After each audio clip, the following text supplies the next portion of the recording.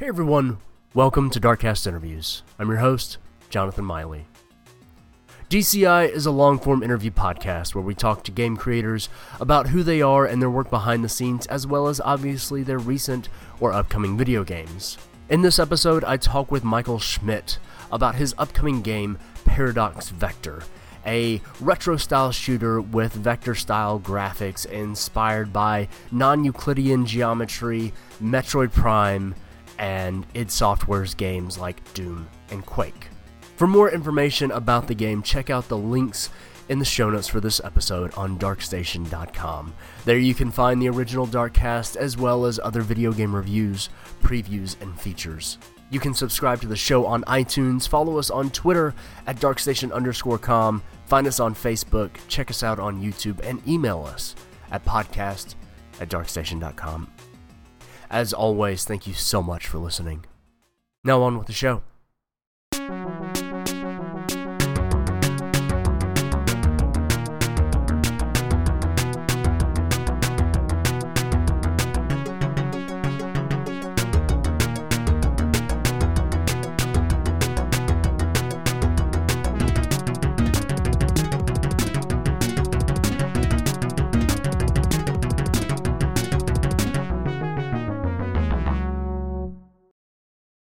Before this episode gets started, I want to make a quick apology.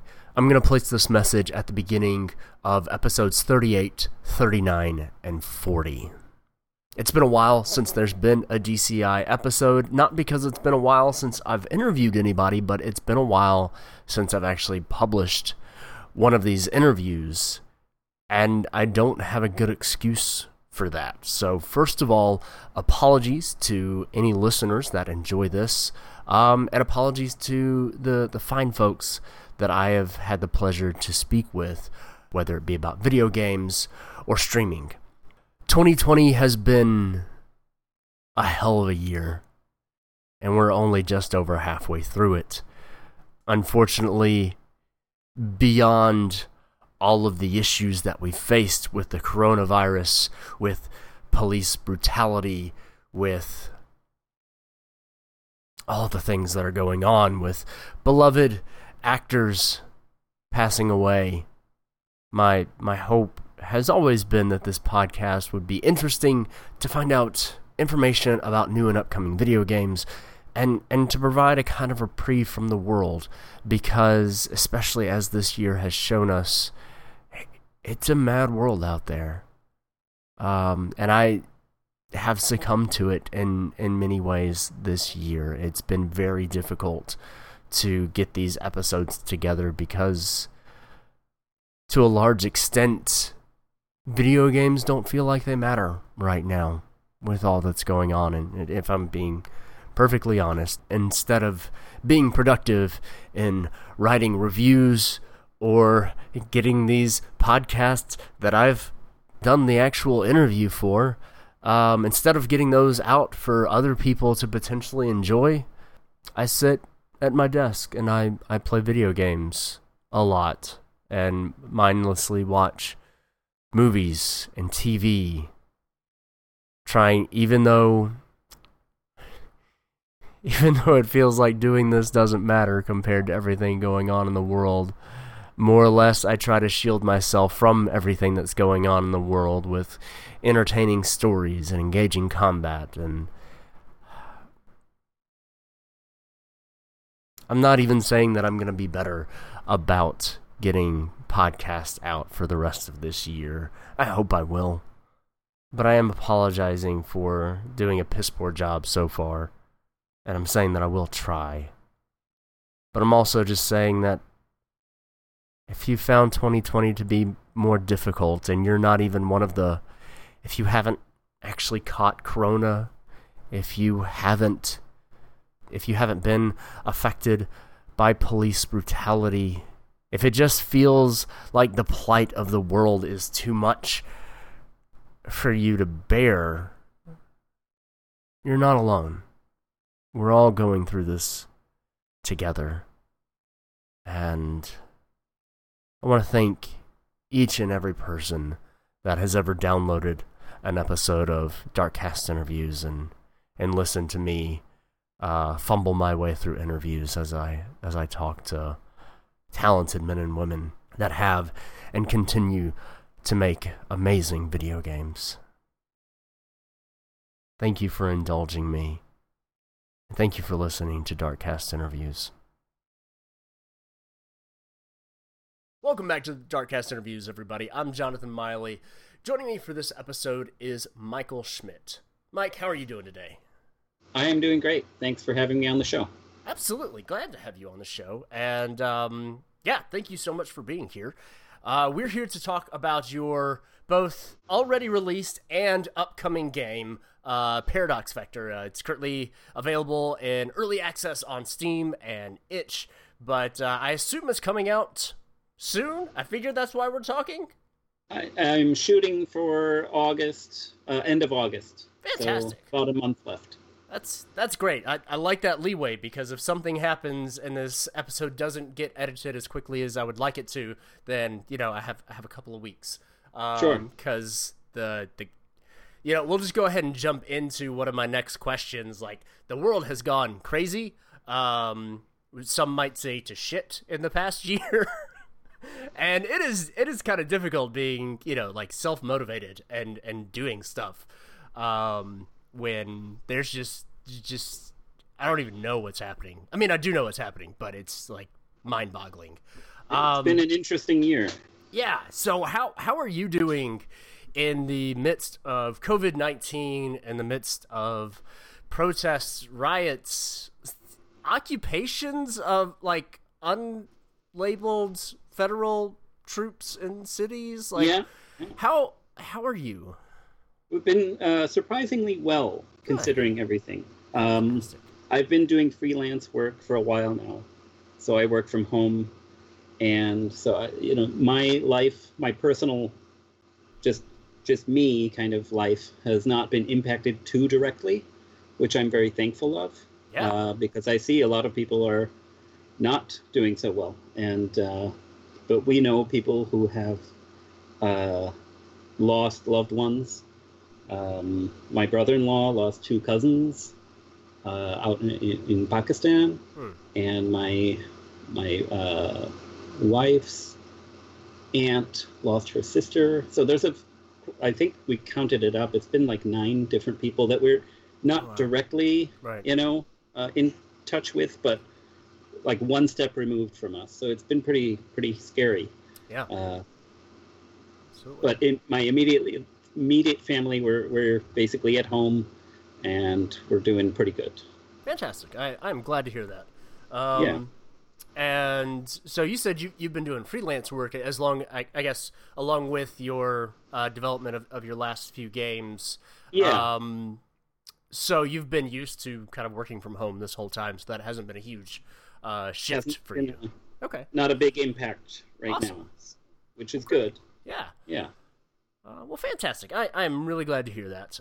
So let's talk a little bit about kind of some of the work that you've done ahead of Paradox Vector. I keep wanting to call it Project Vector. I have no idea why, but I've almost said that and almost typed it multiple times. Interesting. Which there's only one letter related there, but I don't know. Maybe it's a good idea for my next game name. Sure. Yeah. You never know. You never know. Can you talk a little bit about some of the previous games that you've worked on, and just kind of what they are, just so that, if anybody's interested, they can go check them out. Sure. Yeah, my biggest, sort of my first big effort in game design, well, my first few were obviously, like every game developer, huge open world MMO games, but those never get finished, so we won't talk about those. But I made and this is still my game that I'm still working on, but it's a game I started in 2013, and it's called Star Explorers. And basically it was my idea was very similar to what we know now as No Man's Sky. And it's interesting because of this thing that's called simultaneous invention, where several people come up with very similar ideas at the same time. And that game, once it was announced, I was kind of like a little upset because it was so similar to my idea that I was already working on. Right. But obviously, I wouldn't have probably competed at their level. So I decided, you know what? I'm just going to keep making this game.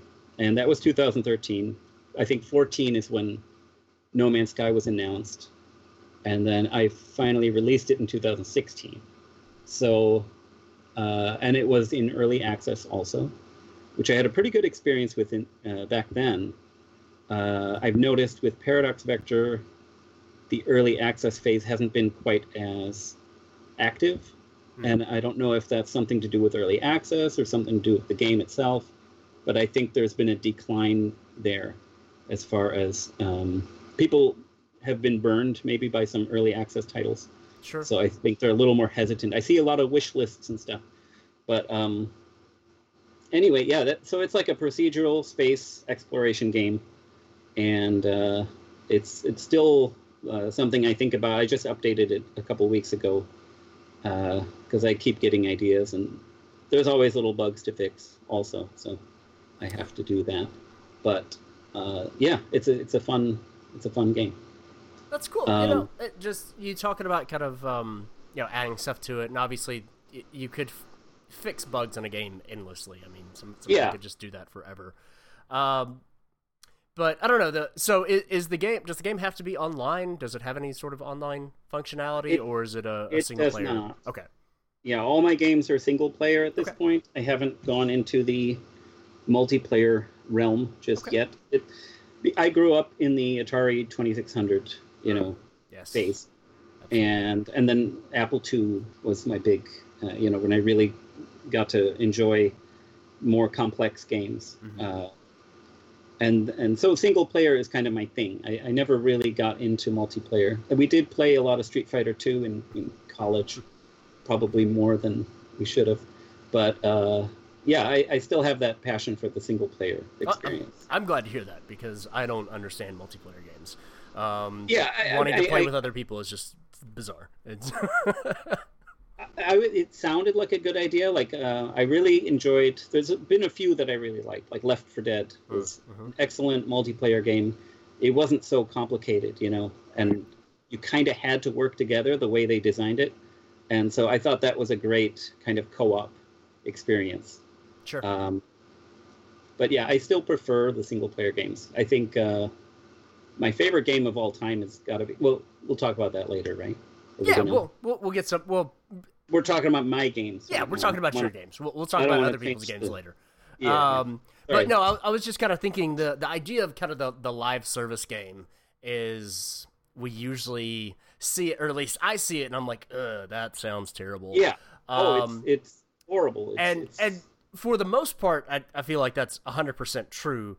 But at the same time, I guess I don't know. I don't know what it is about your game that, or at least your first game, that you can kind of go back to it and add to it and change stuff around, and just have ideas and be like, oh, we should add that to the game. Right. But like that, I don't know. That's just kind of I guess that's one of the neat things about our digital age, and not even just not the live service so much, but the fact that you don't have a physical CD that you put in and install the game, and that's the game. But, every time you download it from Steam or whatever, you have the most up-to-date version. So if somebody's gone back and added stuff, like it's a double-edged sword, obviously, because if Steam ever goes down, supposedly they'll let you download all of your stuff or whatever. But at the same time, like, I have way too many games on Steam to ever download, like, unless I have a NAS or something. Yeah, especially if you have ID, id or ID software. Right. I never know what to say. Yeah. But they're like 50 gigabytes now. Oh, yeah. Well, and like the Call of Duty's like 150 gigabytes. And wow. Stuff is nuts. So, but at the same time, I guess I've rarely thought about the positive of just being able to kind of like continually update something, but something that can kind of just be a lone person's passion project, that as you work on other stuff and as you get other tools and become a better developer and just go, oh, I should totally go back and fix this or add this or do whatever. Like that's It's actually really neat. My background is in the fine arts, so as like a painter, you can go back and touch things up. But once you've framed it and it's out there, you don't really touch things anymore. You don't change things. Right, and that's of course when your eye sees all of the problem is as soon as it goes into the frame or as soon as you hit print on the novel or whatever the case may be. That's when everything just...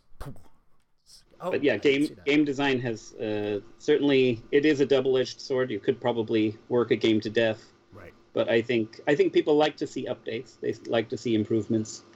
And that's something I plan to keep working on for sure. Yeah, very cool. Okay, so what came after Star Explorer? So actually, it was released before, but I started it after. There was a small project. I was actually working on getting interesting-looking nebulas to form in Star Explorers. And I kind of wanted to focus on that for a bit, so I made a separate program, right? Just to focus on that procedurally generated nebula. And I started to get some interesting shapes going. And then I thought, hey, I wonder if I added some different colors and maybe some different particle effects. And I started manipulating this nebula generator, and it kind of became its own thing. It emerged into this procedural art generation tool. And I ended up calling that Anomalies. And that was released right before Star Explorers. It was like, hold on a second. That was 2016 in, oh gosh, now I'm forgetting. Star Explorers on Steam says 2018, but okay. that's probably when the 1.0 came out. 2016. Yeah, and I think Star Explorers came out in 17, and then the full version after early access was 18. Okay. So yeah, sorry, I forgot. Hey, that's time does that. Like, it doesn't seem like that long ago, but also, I mean, March this year was its own year, so I think by the end of 2020, we're all going to at least be an entire decade older than we were in 2019. That sounds about right. So yeah, no, you were forgiven there. And we're also going to be political science experts. Yes. And what is that? Pandemic experts. Epidemiologists. Right? Epidemiologists. We got that covered. Yeah. For sure. Yeah, that was a fun little project, and I learned a lot releasing that, and learning that people like to be able to do things like change their screen size, and they like to have an idea of what they're supposed to do in a game, right? Like little tutorials. So I learned a lot, definitely. I'm glad I released that little project before Star Explorers, but it was still way too early for me to do the Star Explorers because I could test it, but as a procedurally generated thing, it was kind of impossible to test everything because a lot of it just kind of shows up randomly. So I was getting a lot of bugs early on that I had no idea, where they were coming from. So that was pretty scary, and it could have gone better. But I was able, over the last few years, I was able to, address almost everything, all the little problems. So that was it's been good. And then in 2000, I think also in 2018, I made this little game called Rocket Blasters. I'm just going to double check the dates because now I don't trust myself. 2017. So, yeah, right at the end of 2017.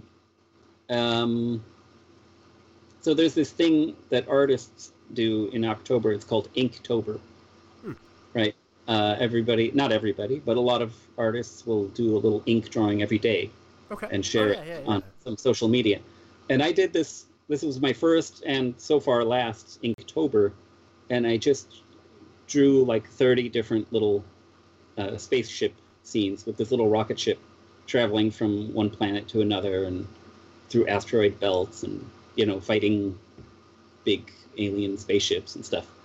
And it was a lot of fun because I spent maybe hour and a half, 2 hours on each drawing, and they got a lot of really positive feedback. And just to express how different this was for me, on Reddit, I had been sharing my artwork for many years, and I think my biggest kind of and I spend months sometimes on a painting, right? Mm-hmm. And I think my most popular Reddit share was like 150, up clicks, whatever they call them on Reddit. Right.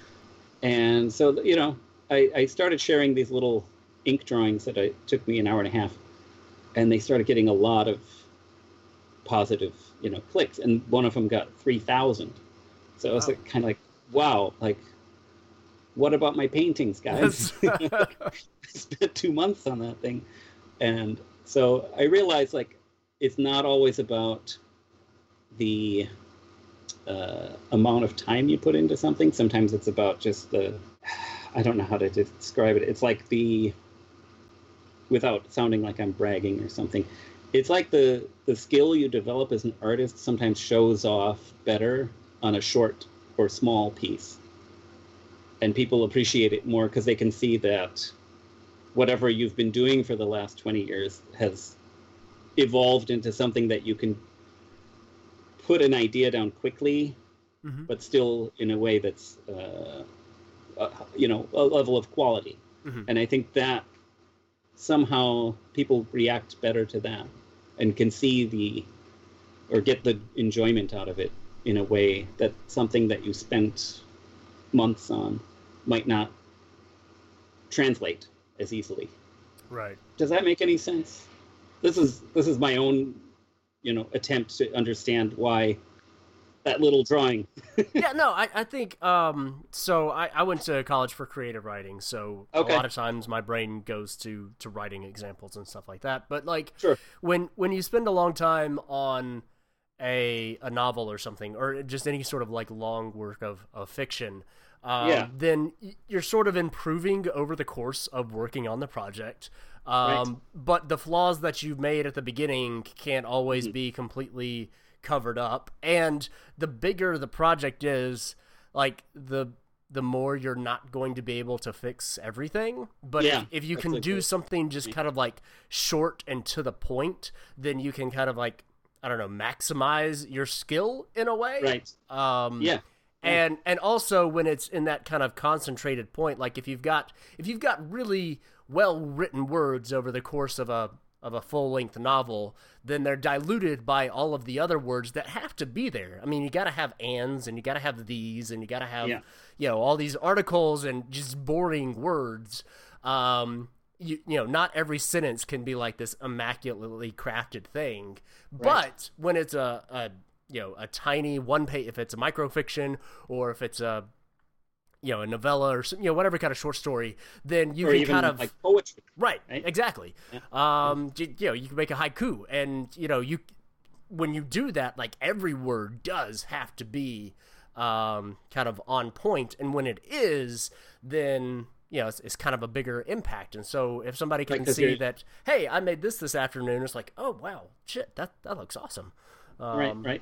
So that's how my brain interprets it. I don't know about the rest of the population of the Earth, but I feel like I get what you're saying. So I think okay. Yeah, it was an interesting experience for me though. Sure.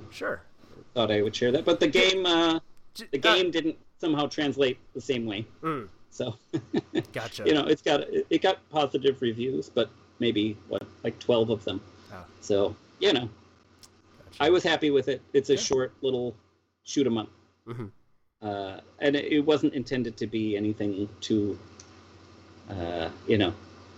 long term. I just wanted to. I think it took me 3 weeks to make it. Gotcha. So it was a fun little project, and I was kind of getting tired of Star Explorers by that time because I was still working on the full release of that, and I wanted a little side project. Yeah, and I thought it was nice. It worked out. And then Paradox Vector came. Should I start talking about Paradox Vector now? Sure. Yeah, we can get into that. I did have one just quick question. Did you get any like retroactive views of like people going back and looking at your other work when you got kind of a lot of upvotes from the drawings? You'd be surprised. No, not Okay. really. It's kind of in the moment for these things, right? Sure. Yeah. No, I Um, I don't know. I guess when I find something on Reddit or something, I'll click on the person and want to go back and like see their other Right. stuff. So Yeah, I sometimes I do guess that not too. everybody is as thoughtful as me. it may have happened, but I don't remember any specific event. No like big that. jumps or anything like that. Yeah, So nothing major. gotcha. But still a fun little exciting time. Right? Okay. Well, before we get into Paradox Vector, just you mentioned that you do some freelance work. Do you work on other games? Do you work on other software? What kind of stuff do you do? I have done some work on other games with like in a team environment, but that's more hobby Gotcha. related, and those all kind of fell apart, which is kind of why I'm happy being a solo developer at this point. Yeah. Yeah, we never really finished anything. But for freelance, I do graphic design and video editing. Okay. So it's a little different, but somewhat related. Which is nice because it gave me, like, I can make my own trailers, for instance, Right. because I have those tools. And can I go back and talk about anomalies a little bit more? Absolutely. This is not this is not a linear podcast. We can go Okay, back and great. forward, side to side. It's like a Wonkavator. Awesome. Yeah, because it introduced me to this idea of procedural art, which, again, I do this quite often. I think I invent something, and I find out like a million other people are doing it. And so I didn't know the word for that, and I was looking up, randomly generated art or something like that. And finally, I find out this procedural term, and of course, there's whole communities of people doing these things, much more sophisticated than what I was doing. But still, it was great learning experience, because by encountering those other people trying to do similar things, you get ideas, right? And you share your ideas and you get feedback. And so this whole procedural thing kind of took off in my mind as, and I got into it for like a year or 2 years, maybe 3 years. And I started putting music into that game. So I would have like sound effects that happened in a randomly generated way, and it would occasionally form things that sounded musical. So I kind of tweaked the algorithms to make it more musical, and I realized, okay, I could use this in Star Explorers also. So each planet or each cave or each place you go, it generates a different little tune to listen to as you're exploring. And what I ended up doing was recording some of those songs from both Anomalies and Star Explorers, and then I ended up using those as the music in my newer game. Oh, nice. So it's interesting the way one feeds into the other. Sure. And back and forth. There's this whole communication happening between my different games and also different art forms, because that same procedural generation, I took some of those shapes and I made like paintings out of them and things like that. So it's like trying to allow one side of my brain to influence the other, I guess. Mm-hmm. And it's interesting to see some of the results. For me, as an artist, I don't know if it's interesting for other people, but that's I guess that's up to them, right? Yeah. Well, I mean, I don't know. And with any kind of art, like it's obviously important that the art be important and moving to the artist. And in a sense, art is never complete until somebody else views it and has a reaction to it, whatever that may be. But I don't know. You can always see the games and the movies and the music where it's like this was made by a committee for the lowest common denominator. Like it's supposed to be for everybody and ends up not being for anybody because it's just not actually anything. That can happen. And so, sometimes you have something it's meant to appeal to a wide audience, and it absolutely does. But I don't know. For me, I would rather have the thing that is like kind of wonky and messed up, but you can just tell somebody just tried their hardest and put every ounce of love into it.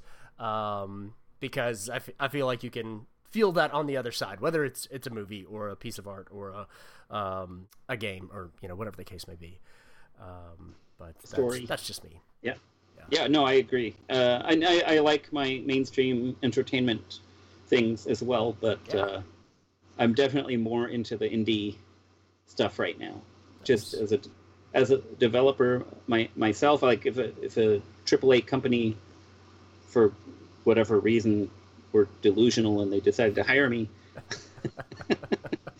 I don't know if I'd do it, right? I don't know if I would be able to. I would feel like, I have to work on, a box or, whatever they assigned to me, whereas as a solo developer, I get to do whatever I want.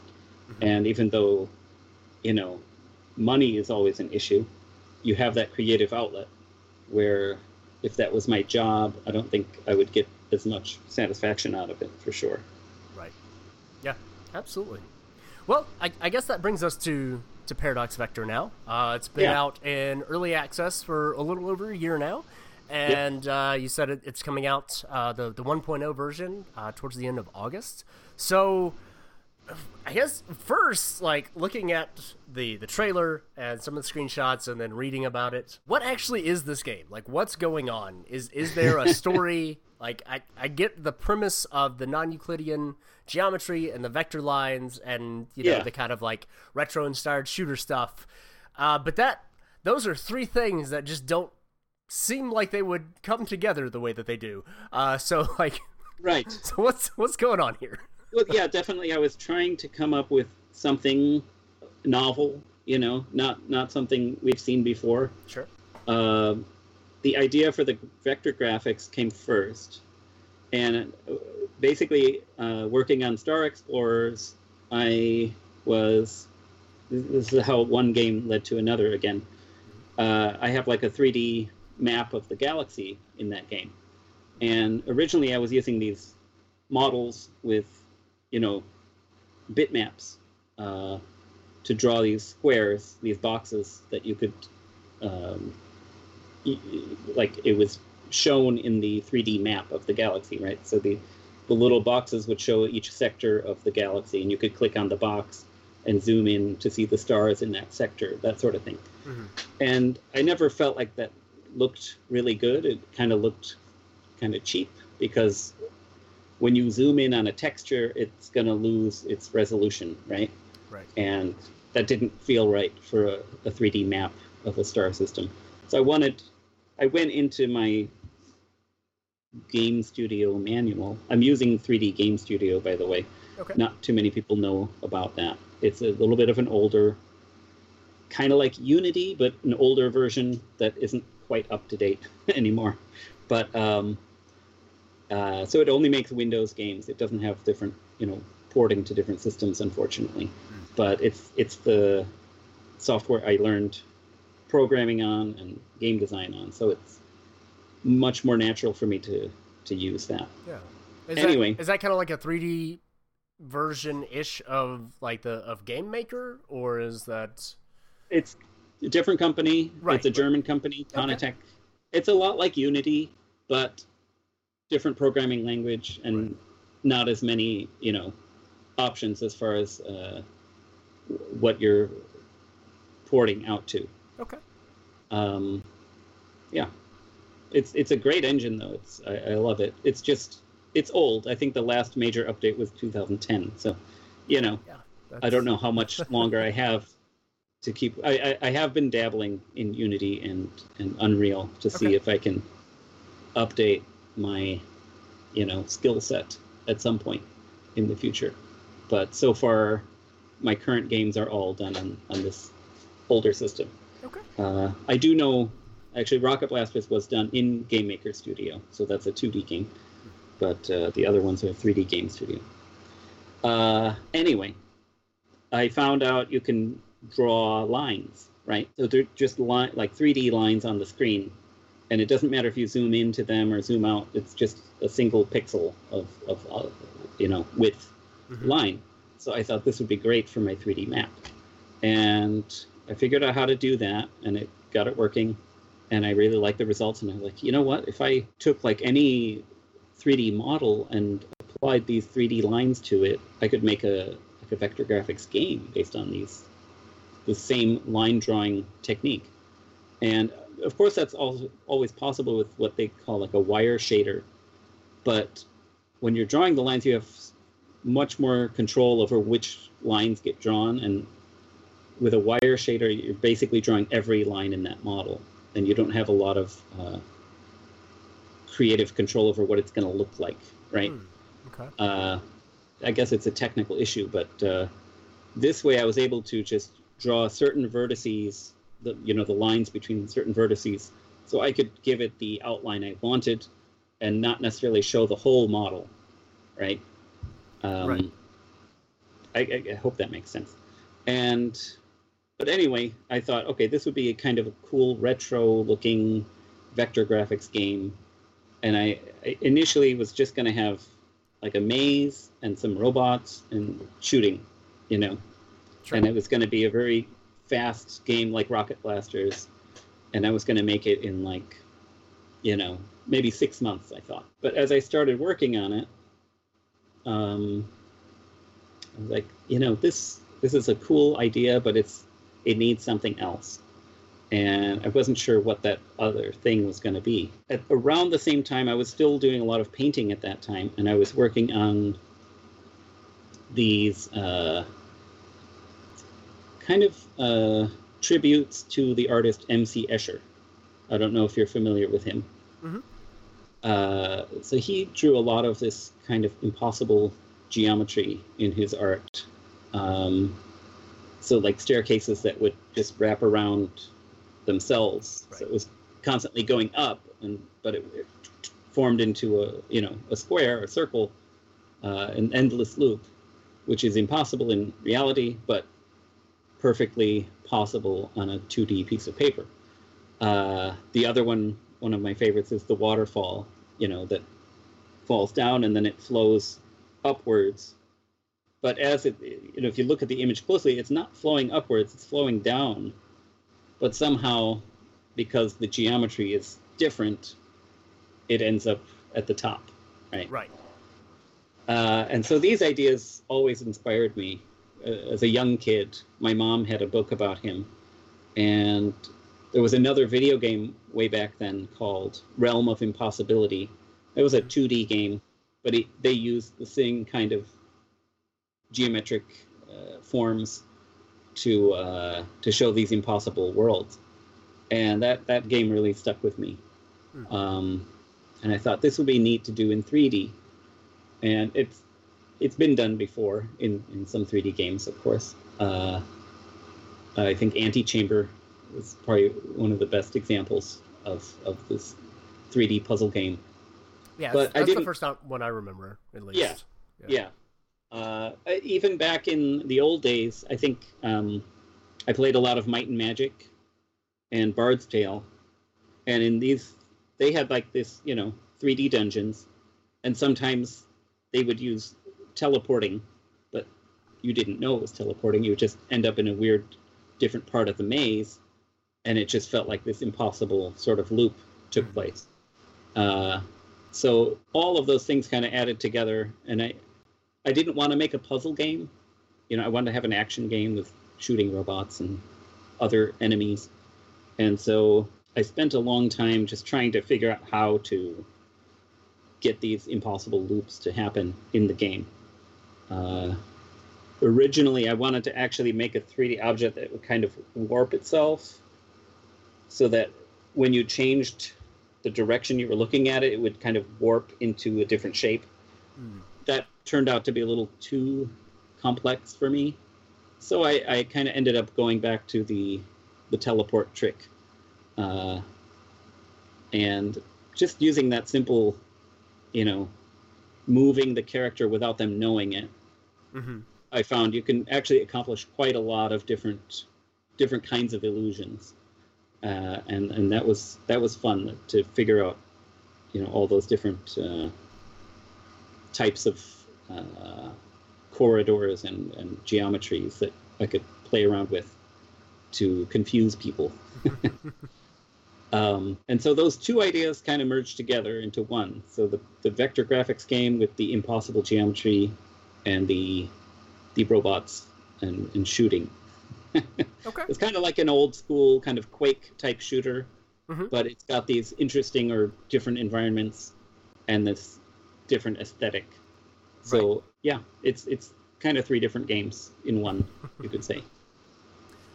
So kind of going back to the vector graphics a little bit. Yeah. So I mean, the only thing that I remember is and I think you mentioned it on your website or the Steam page or somewhere, is the original Star Wars game where you're doing the trench run and the X-wing, and that was made with vector graphics. Yep. There are probably plenty of people that are listening to this that never played that. I don't think I ever actually played it. I just think I saw it. But I think it had to be around in the early 80s to get the feel for those games. And this was something I remember going to the arcades with my brother. My brother was 4 or 5 years older than me. And he would play those games, and I would be scared of them because they just looked too intimidating somehow. I don't know how to describe it. They weren't cute little characters. They were like these, like computer console kind of, it looked like you were actually piloting a starship and looking at the computer readout for that. It just felt too real to me somehow when I was a little kid. But my brother loved them, and I would watch him. There was one called Tail Gunner, and if you get a chance, check it out. It's these 3D spaceships, and they're flying at you, and you're in the back of a spaceship, and you have to shoot them out of the sky before they catch up to you. And it's really cool. And then Battlezone was the other one with the tanks. Right. You were in control of a tank. That was kind of like first-person shooter game for back then. Way before any of the others, right? And then the Star Wars one. And then there were other, like the original Asteroids was done in vector graphics. What ended up happening, vector graphics were done on a completely different kind of hardware, right? And it could only draw lines. It couldn't draw pixels. But the pixel graphic machines obviously were more versatile, and you could draw lines on those or pixel graphics. So that kind of won out on that competition of which type of game was going to be the game of the future, right? Right. And by the time Pac-Man and all the popular arcade games came out, it was all done with the raster or pixel graphics. But that age of the vector graphics, stuck in my brain and in a lot of people's brains, and I felt like it was never fully explored. Like if that technology had been the dominant one, we would have very different looking games today. Sure. But it just it never happened. So I thought this would be an interesting sort of alternate timeline kind of game. Like what if Doom was vector graphics? What if Quake or Half-Life or whatever 3D games turned out to be vector graphics? And what kind of advances could we have made in that style if people had kept using it and developing it? And so I see this as potentially, like in the 2010s, I think pixel graphics became very popular, right? Especially in the indie scene. Right. Like people started going back, like we like these low resolution pixel games from the 90s, on our Nintendos. Let's explore this and see what kind of beautiful art. And there's some beautiful pixel games that had people not gone back and tried that and developed that, we would have never seen them, If everybody was trying to do AAA style, ultra realistic, which is beautiful stuff too, but I would feel like we would be missing out also if everybody was doing that. We'd have to absolutely explore all the different possibilities. So I think vector graphics, its time is coming. So I guess from all of this, I think you've answered my question, but this is basically an approximation of vector graphics, and in a sense, this isn't true vector graphics. It's okay because I never used a true vector monitor. Okay, right. But as far as is possible on a modern computer, I don't know how else you would do vector graphics, right? Yep. You're going to be drawing lines. It's the only, like, I would say a fake vector graphics would be if you created models with a texture and you drew lines on that texture, which was what I was doing in Star Explorer. So that would be more what you might call fake vector graphics. Okay. These are, line draw commands written in the script of that, program. So I think that's as close to vector as you can get without going back to the actual hardware. Yeah. Okay. Cool. I don't claim to be an expert. If one of your listeners has a better idea, I'm totally open to that. Alrighty. Yeah. Very cool. So you're in a weird world in this game that wraps back around on itself. It does, upward flowing waterfalls and stuff. Yeah. Not really, because it's vector graphics. What I guess is there any sort of plot line going on here? Is there any backstory? What actually is the setup for this? What I ended up doing, I'm a big fan of the writer H.P. Lovecraft. Okay. And I've been reading his work for a long time. And I mean, just to say it, and everybody brings this up, and you might want to edit this out. A lot of people call him out for his racism, which is a thing, for sure. He was writing in the early 1900s, and I don't want to excuse him. At the same time, a lot of people had those views back then. So I don't know if we can judge him, retroactively as much as we might want to. Right. So I'm just going to go ahead and throw this in there, just a random aside. Please. I recommend people go check out Lindsay Ellis's videos about the death of the author, which basically talks about being able to view a person's work separate from kind of what their personal beliefs are. And she's talked mainly about J.R.R. Tolkien and J.R. Rowling, who it becomes a very different thing where the author J.K. Rowling. Sorry, I haven't actually ever read Harry Potter, so but it becomes a very different thing when the person's still alive and the person is long dead, and it's I don't know. There's no easy answer for if somebody had destructive and harmful beliefs or had those in their works.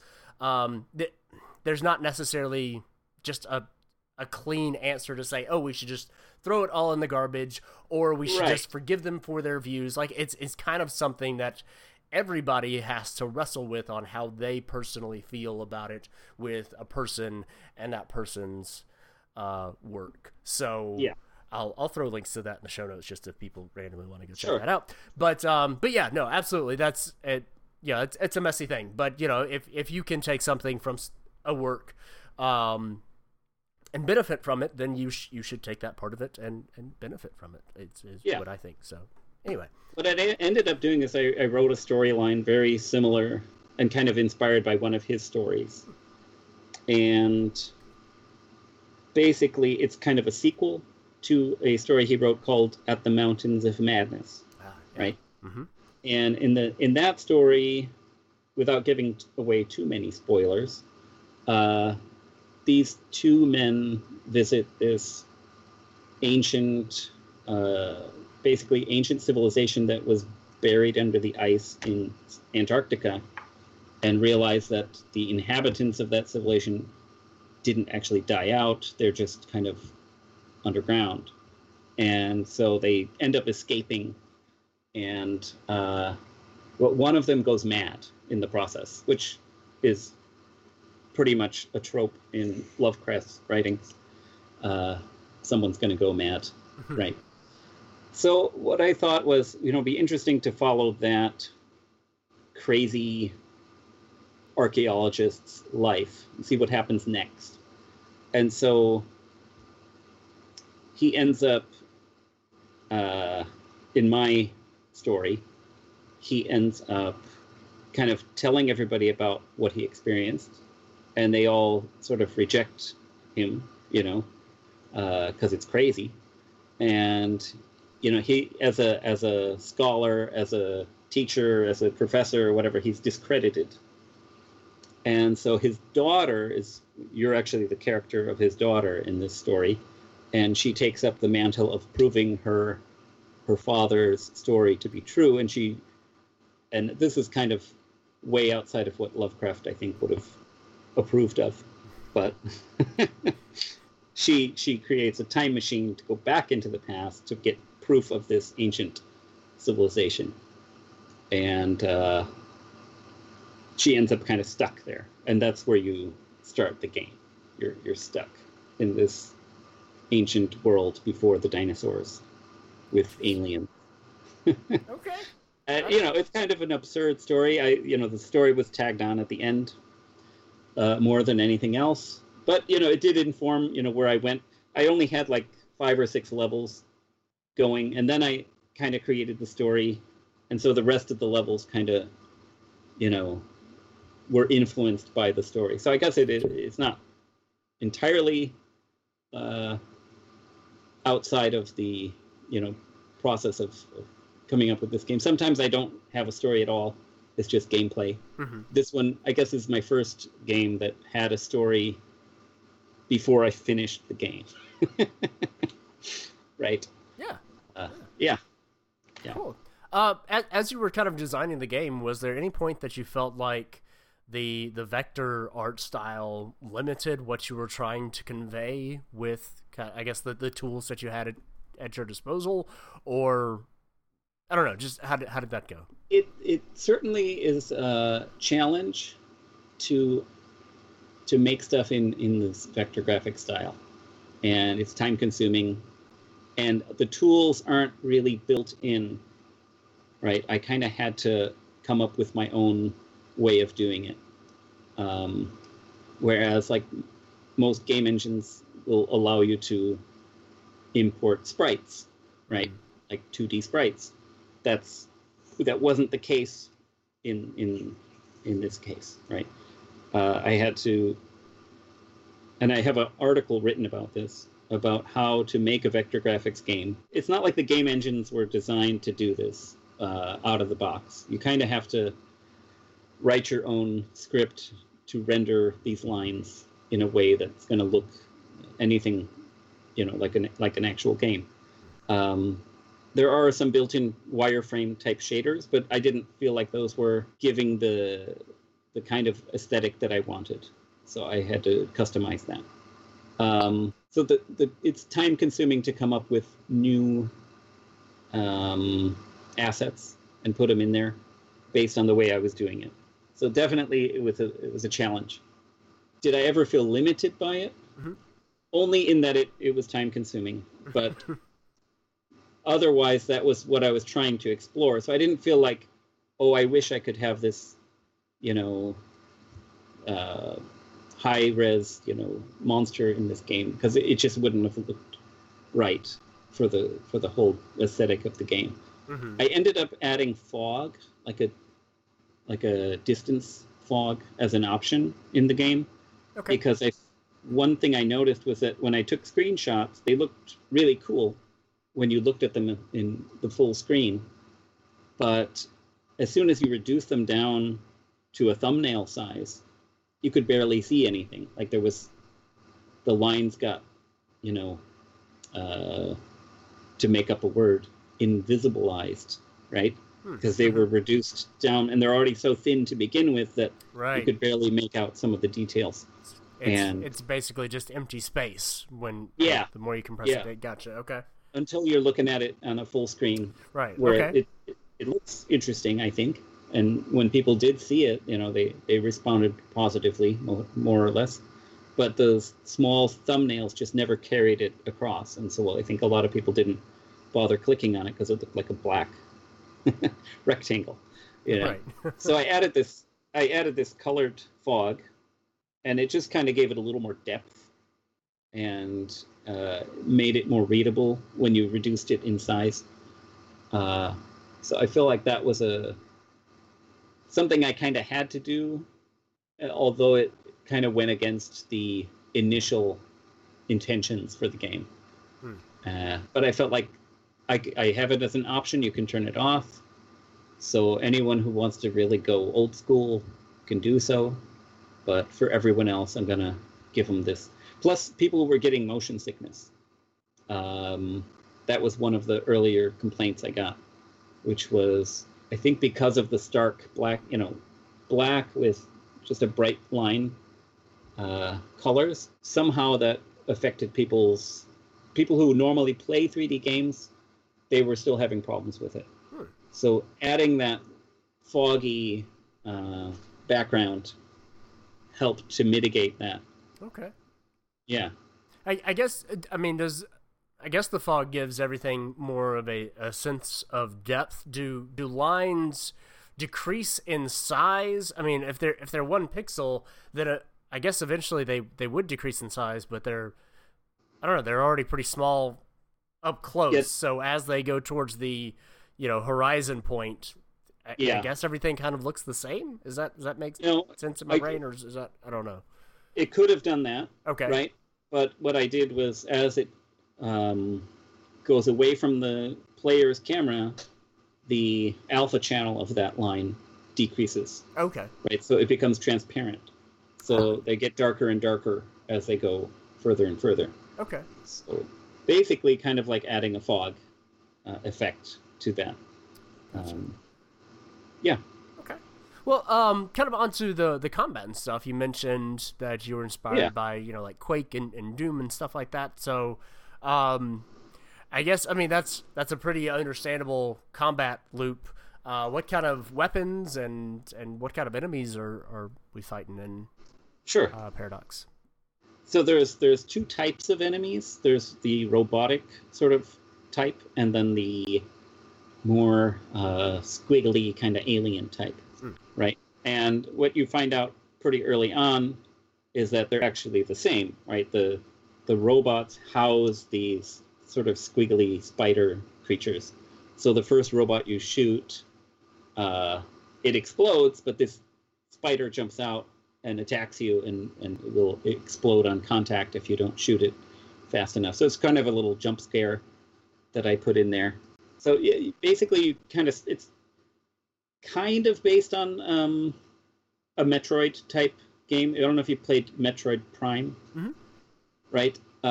Where as you encounter and pick up new items and weapons, it will unlock areas, right, that you wouldn't have been able to go to. So there is I wouldn't call it open world, but there's like a revisiting type of option available in this game. So there's certain things that are blocked off. Like you can see them sometimes, like a weapon is behind this gate, but you can't open it until you go find the proper tool to open that gate. And there's pretty standard weapons right now. I'm thinking of adding another one before the end of the month, but nothing is set in stone at this point. Gotcha. But basically, there's a handgun, which you find pretty early on. Then you get a machine gun, and they're kind of spacey looking. So the idea is that this alien civilization had their own weapons. There's a laser, which shoots like a constant beam, right? And they all have advantages and disadvantages. The handgun is a little more accurate than the machine gun, so if you're trying to hit something from far away, you're better off with that. Machine gun obviously fires quicker. You can right-click to kind of aim, bring the weapon into your sights. And then there's a rocket launcher, which will blow stuff up that the other weapons will not. Also, time bombs, you find earlier, which will blow up like walls and stuff that will unlock different areas.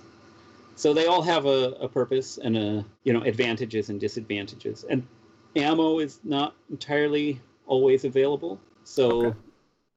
I want people to be feeling like they need to switch out between the weapons at least once in a while and not rely too heavily on one. And I think the enemies, obviously, they start off relatively easy. There's these little turrets that will shoot at you if you get into their sights. There's these robots that move around and do the same thing. Mm-hmm. The little spiders jump out. Mm-hmm. And then there's larger, kind of more alien type enemies that come in the later levels, like these kind of jellyfish type creatures. If you look at the Steam page, you'll see a big illustrated version of one. Okay. And they all have, they get a little tougher as they get bigger, basically.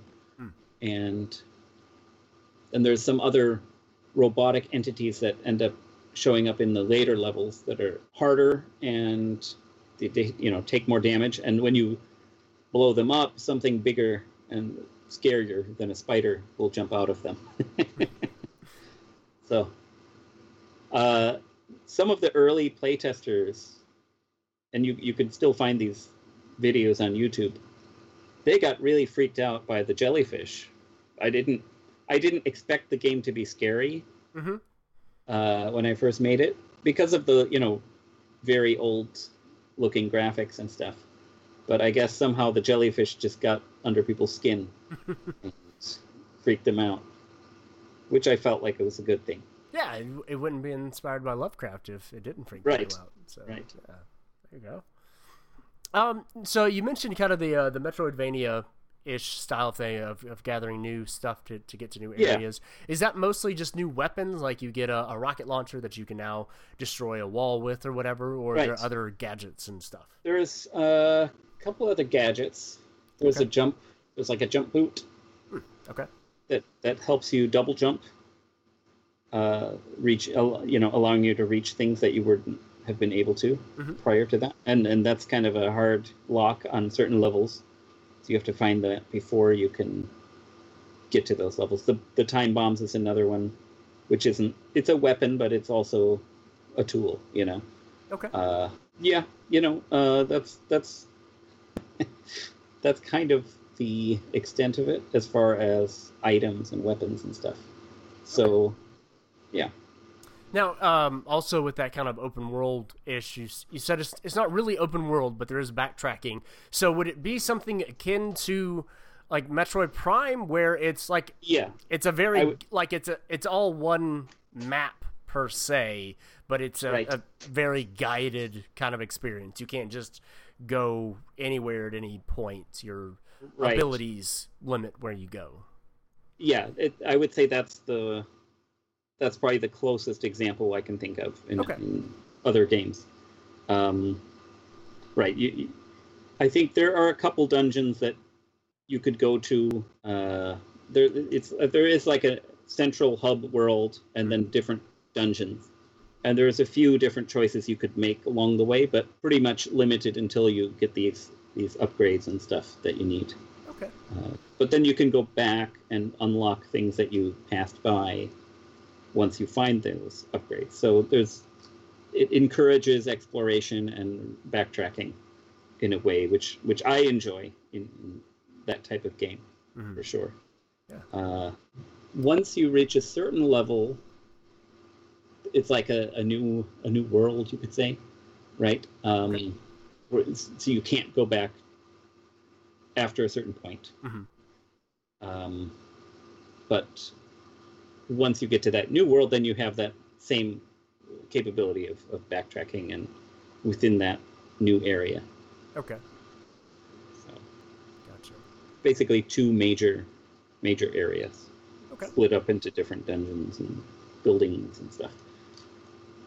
And right now, I'm actually doing kind of the fun part now, which is, since the whole game is kind of up and running and working, I am updating the artwork. So each region kind of has its own sort of different features and has a distinct look, you know. And that's actually, I found that enjoyable to be able to do that and not have to worry about the mechanics of it anymore as much. It's just kind of more of a artistic expression now than anything. Now you mentioned with Space Explorers that you had a positive experience with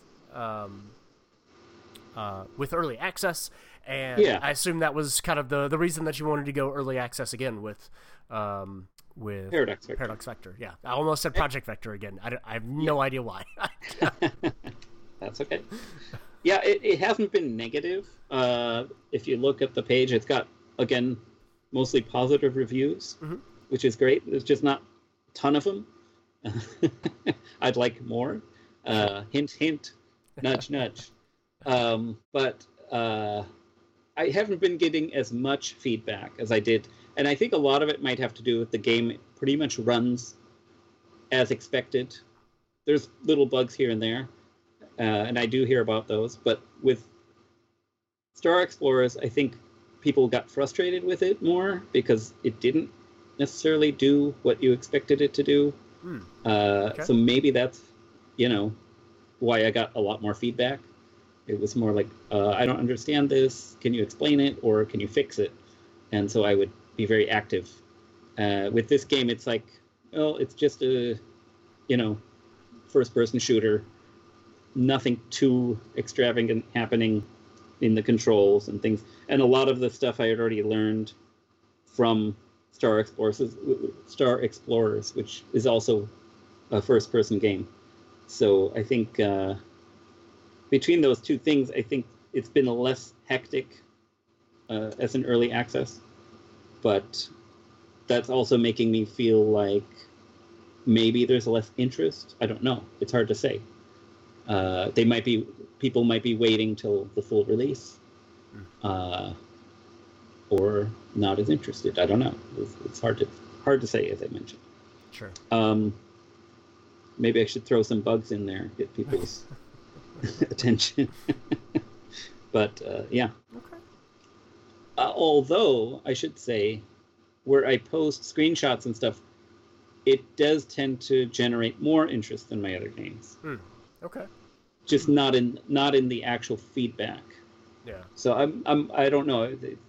I think maybe early access is less popular now as a thing people don't want to risk, because you hear about early access games that never quite get finished, and the developer runs away and has all this money, and they never update the game, and that's sad because it's it's kind of a promise on the developer's part to finish that thing once people start buying it. Right. That's how I feel anyway. So that's one thing that could be, increasing the number of people who are going to wait until they buy it versus the people who are going to risk, getting it now. Right. And is the game currently fully playable from start to end? I assume since it is kind of a story and everything that there is the full game is there. Okay. Definitely. I wonder if that's, I don't know, when I think of early access games, I usually think of games more similar to Star Explorer, which is like a roguelike type of thing where you're, I don't know, the idea of just kind of, playing it for a while now and then maybe jumping back in later seems perfectly plausible. But when it's something that is not necessarily story-driven, but is a kind of more linear authored experience. Yeah. I could see that. I don't know, maybe it's just like, I don't know, like you said, people are just waiting for the 1.0 release or something like that. Who knows? Maybe they're just waiting to hear this conversation and then they'll go out and check it. You never know. Yeah. Okay. Well, I think that is all the questions that I have for the game itself. So now we get to go into the end game, which is one of my favorite parts of the show. I mean, I host it, so I mean, I guess it's they're all my favorite part of the show. But if I had a favoritist, it would probably be this one. So these are questions more geared towards you personally, and the first one is relatively simple, though not necessarily easy to answer. Sure. If you could go drinking with any video game character, who would you like to go have drinks with? Okay. It's a good question. I would first say that I don't actually drink alcohol. Okay. So we would be drinking orange juice or root beer. That's fine. That's fine. Yeah. But video game character. Let me think. I want to say one, but it's going to reveal what my favorite video game is. So I'm going to think of another one. Well, I'm not actually going to ask you your favorite video game, but if you reveal it, you reveal it. That's okay. Yeah. Definitely then. And he would be drinking vodka. The character of Sidorovich from the Stalker games. Okay. He's like a traitor that you awaken with amnesia in his bunker, and he kind of hires you to do different tasks and stuff. And he's an interesting guy. I don't know if you're familiar with that game, but a little bit. I never got very far into it because those games are difficult. Okay. So yeah, they were. Yeah. I think I have all of them. But then I don't know, the things that I liked about Stalker I found in Metro, and Okay. I don't know if I'm super interested in a Stalker 2. Okay. Fair But enough. we'll see. We also, I mean, we've got like one pre-rendered trailer, so who Right. knows? Who knows what the Yeah, game is anyway? I'm anxiously awaiting that one. Yeah. Since 2012, they said it was going to be ready. Yeah, it's been a minute. We'll see. Yeah. So definitely, I'm sure he would have some interesting stories to tell. Okay. If you could sit down and replay any game, so Stalker. have that Stalker. Okay, there you go.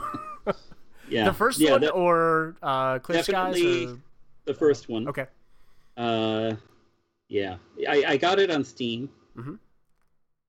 It was like $2 on sale, and I only bought it because my brother had mentioned it, like in an offhand conversation 2 years prior to that. He said, "This game looks cool. It's called Stalker." It's like, okay. He doesn't really play video games too much, so, but he likes the idea of them, and he points them out to me when he sees something that's interesting. And so I kind of remember that conversation, and it's like, oh, $2, I'll get that. And I played it for like half hour. It's like, oh, this is kind of like a first-person RPG. Because, there's little quests that you have to go on, and it's not like it's not like very linear. There's kind of an open map that you can explore. And I didn't think much of it. It's like, okay, it's interesting. And I kind of, right after that session, the game Left 4 Dead came out. So that was around 2010, I think. And I got really into that. For like a month, I played nonstop. And then after a month, you've done all the different missions several times. And so, let me try that Stalker game again. And what happened was, the first time I played it, the environment, the atmosphere was like a gray, cloudy day, right? So the lighting was very muted and very even, and it just looked like an old game that didn't have interesting lighting. Yeah. Right? And that's what I thought it was. I thought, oh, this is an old... But the next time I played it, the sun was out in that game, and the lighting in that game is just gorgeous. It's amazing, right? It's still, to this day, it's my favorite looking game. Because it has like a real-time day-night cycle with these shadows that the sun will cast the shadows, and it's not like unheard of in gaming, but at that time it wasn't something you saw a lot of. Right. And I just remember going into this old abandoned barn and pulling out my flashlight And it was like a sunny, beautiful day outside, but there was nothing in this barn. There was nothing at all in the barn. It was completely empty. And I had my flashlight, and I got so creeped out because I felt like I was in this abandoned barn in this like militarized zone in Russia or Ukraine or whatever it says. Wow, like I was, and the flashlight, the way the light bounced off of stuff, it was like very realistic. And just that experience right there kind of sold me on the whole game. But at that point, I thought it was just a first-person RPG with kind of bandits and military type, war game. Mm-hmm.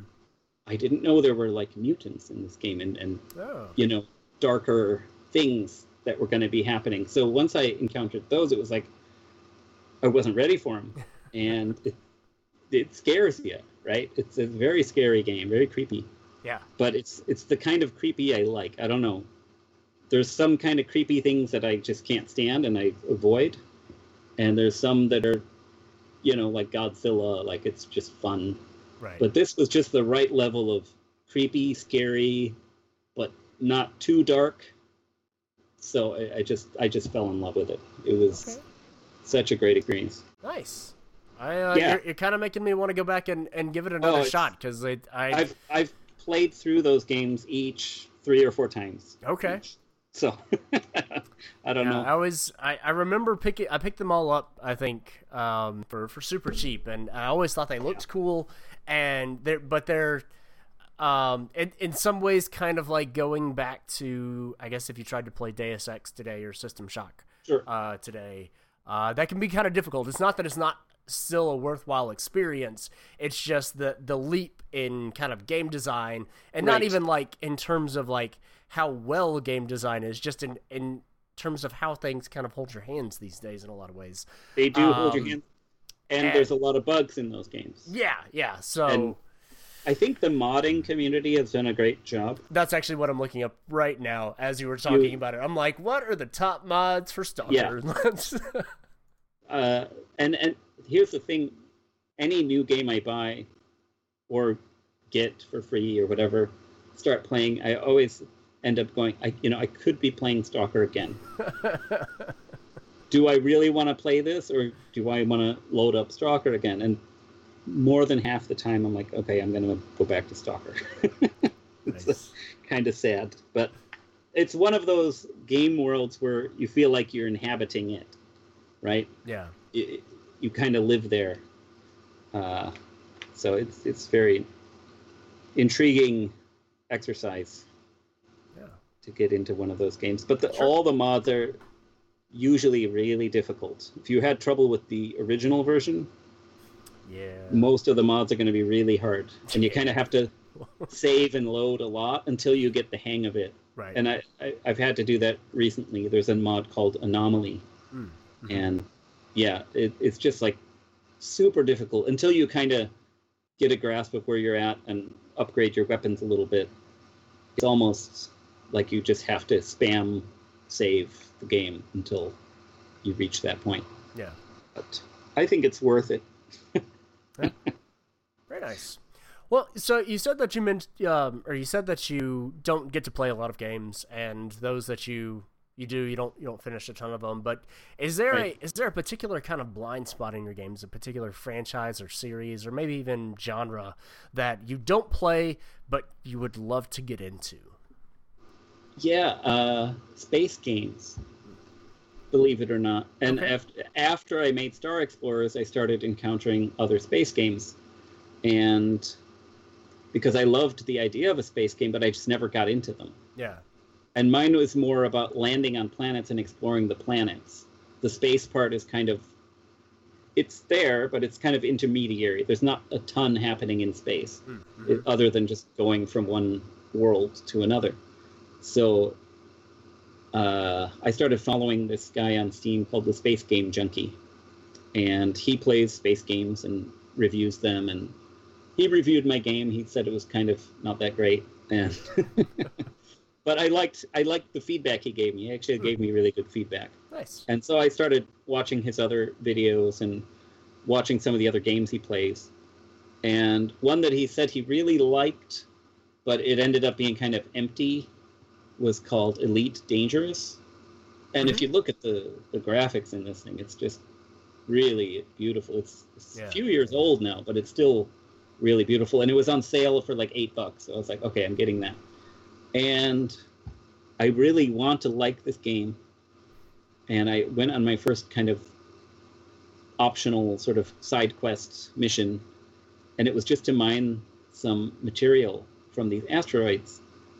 And just the amount of time and effort and detail that went into just mining these minerals from these asteroids, I felt like I was like really in space. Mm-hmm. But it was like work. It was like I have to get like 20 pieces of carbon or something. And to get one piece of carbon, it took me like 3 hours. Because you can't get an entire piece of carbon all at once. You have to get a bunch of little ones to build up to one unit or whatever it is. Mm-hmm. So it was like, wow, like they're so detailed, but yeah, I don't have the energy for that. And so, yeah, there's something, and I have similar mining in my game where you just kind of blow up an asteroid and you fly into the remaining rubble and your ship automatically picks up a unit of whatever material was there. And it's just easier, you know? Right. So yeah. I feel like I don't need to become an asteroid miner just yet. But I like the idea of it. I mean, it was really cool to figure out how to do it. And I like the amount of detail and effort they put into that, but it didn't feel like a game anymore. Yeah. Gotcha. There's another story like that, which was this game that's very popular, and I understand why people like it, and it's called Stardew Valley. Mm-hmm. And it's like a pixel art indie game, and it's very popular, and I started playing it, I was like enjoying it, and in this game you have to kind of manage a farm, or you have to plant different plants, different vegetables, and you have to dig up rocks so you can have more room for farming. But your character will get tired, right? And if you don't really understand how the game works, you get tired very quickly. And I found myself getting tired very quickly. And I just remember I wanted to play the game. And I was like, in my mind, I was planning what I was going to do in the game, because you can't just do everything you want, like in Minecraft, where you just do all this stuff. You have to kind of do a few things, and then you have to kind of take a break. And I was like, okay, I got to break up those rocks down by the pond in the morning. Then I have to go into town and pick up some potatoes or whatever. And then I have to, come back and drink some water so I can revive myself and, finish planting or something. And I realized, like, I was anticipating the playing of this game in the same way I anticipated, like, going in my actual own backyard to clean up the leaves. And I was just like dreading it. It's like, I have to do work. And I realized, like, I have actual work to do in my own backyard. And what am I doing? I got to mow the lawn. I've got to, there's like a thing of wasps I have to deal with in this garbage can that I'd never emptied. And there's like stuff. And I was like, I'm not playing this game ever again. It's killing me. Yeah. Nice. But I understand why people like it. I just couldn't get into it. It felt like work. Sure. Yeah. So is there a good trend in video games that you would like to see more of? A particular, it could be a game design decision, it could be a mechanic, it could be, I don't know, it could be a genre, it could be anything, literally, just that you feel like there should be more of out there in games. Stalker 2. More Stalker 2. Okay. No, I really like... I loved the pixel art sort of revolution. Mm-hmm. And I'm anticipating a vector graphics revolution to hopefully see different styles and different kinds of art come out that we haven't seen before. Like just visually. Mm-hmm. I think there's always new styles and new interesting takes on even on old types of gameplay, but with a different twist on them. One of the games I actually finished this year was called Dusk. Mm-hmm. Partially because I loved it, and partially because I felt like I was doing research for my own game, because it's one of the most popular like indie, old school first-person shooter type games out there. Mm-hmm. I also replayed the original Quake and Quake 2 just to kind of get myself into that. But I really like that.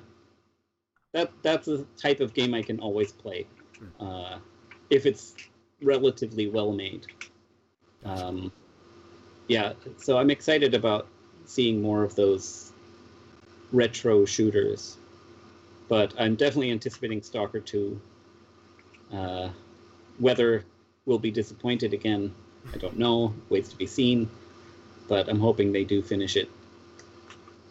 As far as different like gameplay trends, yeah, I like,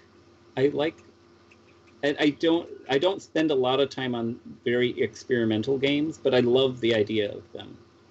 Like there's a game called Baba Is You. Mm-hmm. Have you seen this? Mm-hmm. Yeah, so you're like putting words together to create the actions of the objects on the screen and how they interact with each other. And that I felt like, wow, that's a game changer in terms of game mechanics. Right. I don't know what will happen with that, if that's going to be the beginning and end of that, or if someone's going to take that and move it to a new level. Maybe it's happened already somewhere, but I haven't seen it. But things like that are always intriguing. And even if I only played it for like 25 minutes, I still feel like that's a fulfilling experience because it's so different. Another one, I think it was the same developer. He did Cran Physics, and that was pretty mind-blowing. Like you actually draw on the screen to create the items that you need to solve the puzzle. Like that was, and it's all drawn in crayon. Like wow, that was amazing. Yeah. Totally unique game design. So seeing different things like that, they're not huge, epic experiences like a Stalker game or like a Mass Effect or Skyrim. I do love Skyrim, by the way. But they're just these kind of small, interesting experiments that get your mind moving, in a different direction. Right. And I think that's ultimately, I think games are a great teaching tool, but I don't think we've really even tapped into that aspect of them, right? Mm-hmm. They're storytelling tools for sure. They're hand-eye coordination tools. But that teaching, I think you could teach any concept you want in a video game, and people could actually learn not necessarily how to do something in the physical world, but certainly you can learn a lot about how something works and something, the broader ideas behind a particular concept. And I think that's something we're just tapping into right now. Yeah. As a society, you'd say. Sure. Yeah. Absolutely. So I think there's tons of potential in this medium. It's an artistic medium. It's used commercially, like any artistic medium, but it's also used experimentally and as an expression of a person, and also as a potential way to teach people. So I think we're just getting into this as what 30 years ago they didn't really exist, right? Right. So, barely. Yeah. So it's a very exciting to be a game developer right now, I think. Absolutely. I mean, it's also very I don't want to say depressing, because I am a pretty positive person. I don't get depressed so much, but it's frustrating to have all this potential at your fingertips, but literally thousands and thousands of games are coming out.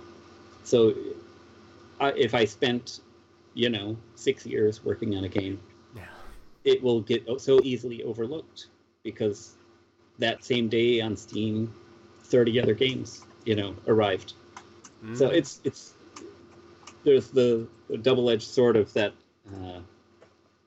accessibility to game development that you wish not everybody else was doing it, but at the same time, it's great. Right. Yeah. Well, so second to last question. You're doing a lot of different things. You've got a background in fine arts. You do painting on the side.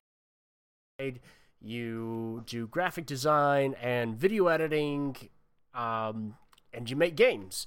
But if there was any other profession that you would like to give a shot, literally anything, what's something that you would like to do? I love science. I love reading about science. I think I probably would have made a good scientist had I focused on that in school. But I went into the arts. I don't regret going into the arts. I love game design. I love art. But I think science is just also an extremely fascinating topic. I read a lot of... I found at the local used bookstore like a stack of 9 to 12 books by Isaac Asimov, all nonfiction. Oh. And he wrote all these articles, and they compiled them into books. And all about any kind of scientific topic, mostly space kind of related astronomy, but a lot of different things too. But those, I just gobbled them up. I bought them all. I read them all within a few months. And I've read them again now because I couldn't get enough the first time. Yeah. So that's something. I have kids. I have 7 kids, and we love astronomy. I have a big telescope. We go out at night. We look at the moon. We look at different. We found Saturn one time. That was a surprise. I didn't expect it. Yeah. And it's fascinating to see. And I think that that fed into me making Star Explorers because obviously Star Trek had a hand in that too. But just the idea of being able to go, there's so much out there that we just don't have access to. And we're like playing a Metroid game. We have to unlock it, And I'm just like, why aren't we working on that as a society? Like, why are we fighting and, arguing? And why don't we band together and work on getting off of this planet? seeing what's out there. I feel like there is so much potential that gets lost in all the negativity. And I mean, the negativity comes from real places, but I feel like you wish you could just solve it so we could move on, right? As a human race and not have all these nitpicking and fights and I'm oversimplifying it so much. It's sad because obviously there are real problems, but that's one of the things I feel like if we do kind of eventually come together as different nations and kind of work together, that kind of thing could be possible. We could be sending out spaceships and whatever. Right. There's just so much there. But yeah. So I get excited when there's new developments in astronomy and in space exploration. But also, the NASA's budget is like this tiny little drop in an ocean. Right. So. Yep. What can you do? Yeah. No idea. Right. Well, that's the thing. Like that, my way of dealing with that is to make a game where people can experience that and maybe get inspired. To work towards that in real life. Who knows? That's great. Yeah. Well, final question. To take it away from being kind of profound and serious there. If you could meet and talk to your drinking buddy, Sidorovich, what would you like to ask him, and what would be his response? Oh my gosh. That's a good question. I hadn't thought of that. Let me think. Definitely, you know, like where are the artifacts? You know, where can I get the artifacts? I love that part of the game where you're exploring these invisible anomalies, right? There's these dangerous anomalies all around you, but you can't see them. Mm-hmm. And within that dangerous location, you have to find these invisible objects that are valuable, right? And you only get to see those once you get really close to them. And you use this little detector to kind of, it beeps, you know, faster as you get closer. And it's just this weird, it's almost like a mini game within the Stalker game, mm-hmm. where you're just, you know, hunting for this item. And Sidorovich is the guy you sell them to. He's like your black market contact. And so, yeah, I don't know. I think I'd rather just let him talk, because I don't know if he has any like useful information to me, but I think he'd be really interesting to hear kind of go off on a rant. Gotcha. Nice. Okay. Yeah. All right. Well, Michael, that does it for our interview, for the end game, for all of this. Thank you so much for sitting down with me and chatting about Paradox Vector, as well as a lot of Stalker. Yeah. If no you apologies. No apologies necessary. If you could send us out by letting people know where they can go to find out more information about the game and when they can expect to be playing it. Sure. Well, I have a website, schmidtworkshops.com. That would probably be the best place to go to see all of my games. It's got links to Steam or to Itch if you prefer Itch, and I've got a couple of things on Game Jolt also, and I actually have a couple of things on Green Man Gaming. So I think I have links to that there. If I don't, I will add them. But yeah, it's schmidtworkshops.com, and there's also paradoxvector.com, which will take you right to that particular page. For that game. And as far as what's going to be done, I'm shooting for end of August, like maybe early September. But we'll see, you know. It's sometimes a bug shows up when I least expect it, and I have to deal with it. It's been pretty well play tested so far, but, you know, little things do continue to pop up here and there. Never actually ends, but I think once all the major game crashing ones are gone, we'll be good to go. I don't think there's any game crashing ones in there right now, but just finalizing the artwork and stuff and getting the look and feel to be right. I think that's kind of the last phase we're in at this point. Okay. And I say we a lot on the Steam announcements and stuff, but just to let everyone know, it's just me. It's just there's no we. It's the royal we. It's the royal we, right? Yeah. I was told to do that, and I never feel right about it. But you know, if I can sell an extra game or two doing that, I'll. Yeah. Well, we thank you for joining us today. So, you're welcome. All right. Well, Michael, thank you again, and best of luck as you finish up development on Paradox Vector, and there will be links for all the stuff that you mentioned in the show notes to this episode, so people can go check that out. So, best of luck.